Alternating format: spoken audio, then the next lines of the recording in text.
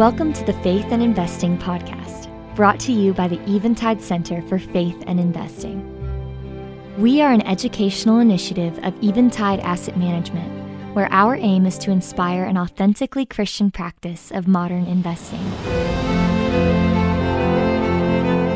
This podcast features conversations with thought leaders in the space of faith and investing, and also functions as an audio digest of the articles we feature in our online journal at faithandinvesting.com. Welcome back to the Faith and Investing podcast. I'm Matt Gallion with the Eventide Center for Faith and Investing. Should we care about the environment when it comes to investing? I'm sure many of us have heard of investment funds that include an environmental focus, but how many of us have taken the time to carefully reflect on a biblical vision for our connection to God's creation and how that applies to investing?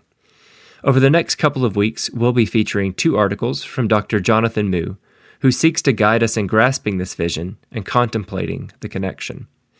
Jonathan Moo is professor of New Testament and Environmental Studies at Whitworth University in Spokane, Washington. He holds graduate degrees in wildlife ecology as well as biblical studies, and has published a number of essays and books on Christianity and ecology, including Creation Care, A Biblical Theology of the Natural World, and Let Creation Rejoice. Here is Dr. Moo reading his first article in his series, Ecology, Economics, and Our Common Home. Ecology, Economics, and Our Common Home. Part 1. Economics and ecology share the same root, derived from the Greek word oikos, meaning home. If words meant only what their roots imply, then ecology would be the study of our home, and economics the management of our home, or the principles, the nomai, that make it habitable. Yet we often think of ecology as having to do solely with nature, or the environment, a realm out there from which we see ourselves as separate, except when we intrude and disturb the supposed balance of nature. Economics, meanwhile, we imagine as restricted to the production, distribution, and consumption of goods and services.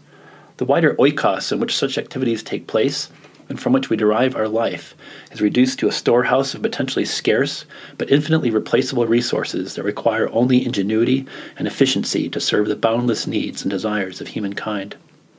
Ecology, on this understanding, risks treating us as aliens in our own home. Economics risks narrowing our focus to such an extent that we become insensible of our home and the creatures with which we share it. Yet we will not learn to be good stewards, oikonomoi, or to care well for the earth until we learn to see all of our economic activity as belonging to and dependent on the wider community of creation of which we are all a part, what Wendell Berry called the great economy. Is there any connection, then, between stewardship of our financial resources and stewardship of creation? Two recent books on environmental stewardship suggest that there is. The first, Stewards of the Earth, published by Lexham Press in 2022, is a collection of articles on creation care that appeared over the last 5 decades in Christianity Today. The second is a short but already influential book by Old Testament scholar Sandra L. Richter called Stewards of Eden, published by InterVarsity Press in 2020.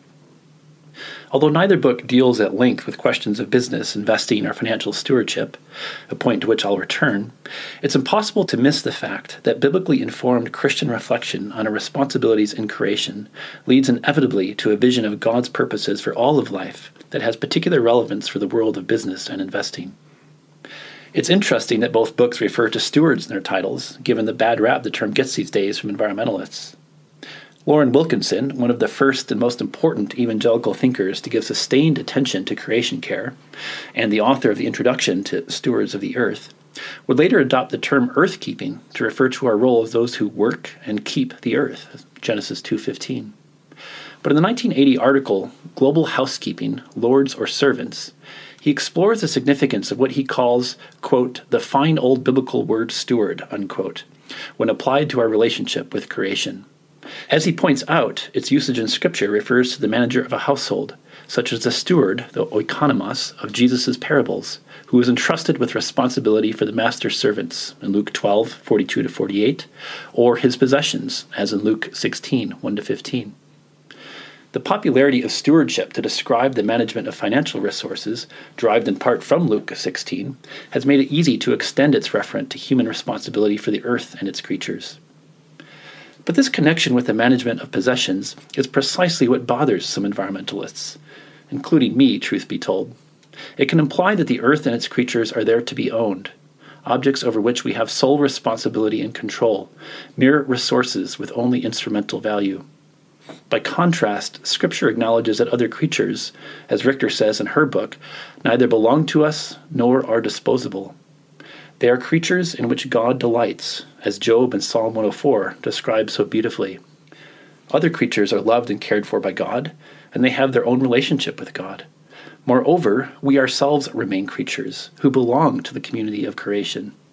The distinction between us and other life that the metaphor of stewardship assumes bothers those who see the profound damage that modernity has wrought on ourselves and the earth through forgetfulness of our shared and humble creatureliness. As Simone Weil put it, it's easier for us to imagine ourselves in the place of God the Creator than in the place of Christ crucified. But Wilkinson's definition of stewardship, and Richter's too, holds together what Scripture also holds together. We at once belong to the earth, and yet are distinct from other creatures, called as God's image bearers to care for creation and exercise rule under God's dominion. Therefore, Wilkinson interprets stewardship as requiring humble acceptance of our responsibility, and he suggests some principles that apply to our care for the earth, and I would suggest to how we invest and run our businesses. These include reckoning with the effects that our actions have on the entire household of creation, which in turn requires paying attention to ecological science, and we might add climate science. Recognizing that the biblical picture assumes that both the human and the non-human must thrive together, and that technology can play a positive role as well as a negative one in pursuing that mutual flourishing. Above all, we must always ensure that we do not put greater burdens on the future than we have inherited from the past. One of the most compelling essays in the Christianity Today collection immediately follows Wilkinson's, and is sadly a dramatic example of the way our present actions do in fact not only burden the future, but deprive those to come of the very means of life and sustenance. In this 1985 article, Paul Brand writes about how as a child in the mountains of South India, he learned from farmers of the terraced slopes just how precious was soil as the sustainer of all of life. Yet based on his experience back in India since then, and in the United States and across the world, he laments that greed, industrialized agriculture, broken politics, and the pursuit of short-term profit, sometimes aided and abetted by Christians, is depleting the soil, destroying the earth, and making places uninhabitable for anyone. This pioneering missionary surgeon writes, quote, "I would gladly give up medicine tomorrow if by doing so I could have some influence on policy with regard to mud and soil. The world will die from lack of pure water and soil long before it will die from lack of antibiotics or surgical skill and knowledge. But what can be done if the destroyers of our earth know what they are doing and do it still? What can be done if people really believe that free enterprise has to mean absolute lack of restraint on those who have no care for the future?" End quote. Brand's call for restraint and care in the place of efficiency and short-term profit, along with his recognition that soil is life, inevitably calls to mind Wendell Berry, who has written on all of this for even more decades than the Christianity Today collection surveys. Berry is the subject of a 2006 article by Reagan Sutterfield, who notes the popularity of this farmer and writer among younger Christians in particular, something that I can attest is still the case among my Whitworth University students. They are drawn to Berry's coherent vision of responsible community life, grounded in a Christian imagination that recaptures the sacredness of creation, dismantles the dualism between spiritual and physical, and roots us in our place. Sutterfield observes that Berry is a critic of many of the assumptions that drive our current economy, which he sees as contributing to our society's failure to care well for the earth. This failure has much to do with our willingness to overlook how people in the earth are treated by the many proxies we depend upon for everything from the production of our food to the investing of our money.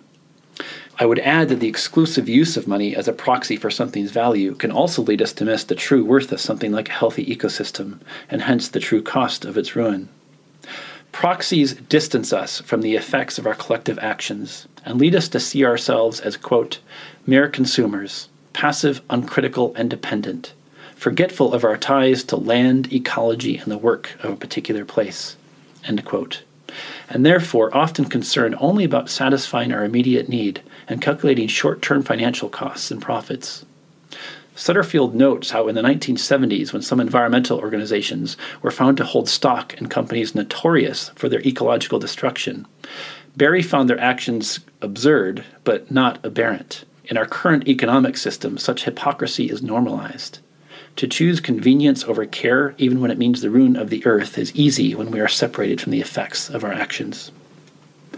Berry encourages us to find ways to reconnect with the earth and the soil, with the natural world to which we belong, even to grow some of our own food if we can, as part of reclaiming our creatureliness, learning again to value care over efficiency.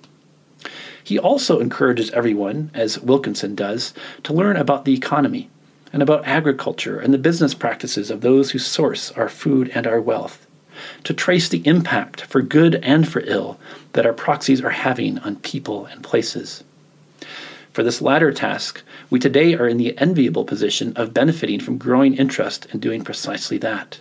Christians can surely celebrate the growing emphasis on corporate transparency about environmental and climate impacts and risks, as well as the rising popularity of ESG and climate impact funds.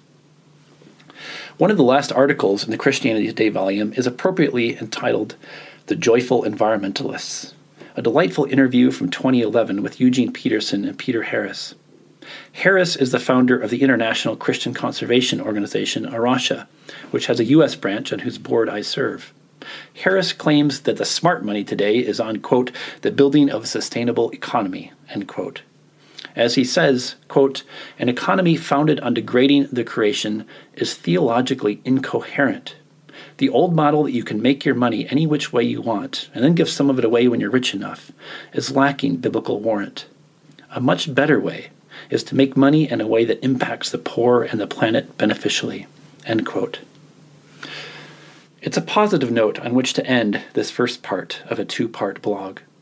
Lots of folks are recognizing that investing in environmentally sustainable ways is not only the right thing to do, but is also quite possibly the more profitable thing to do.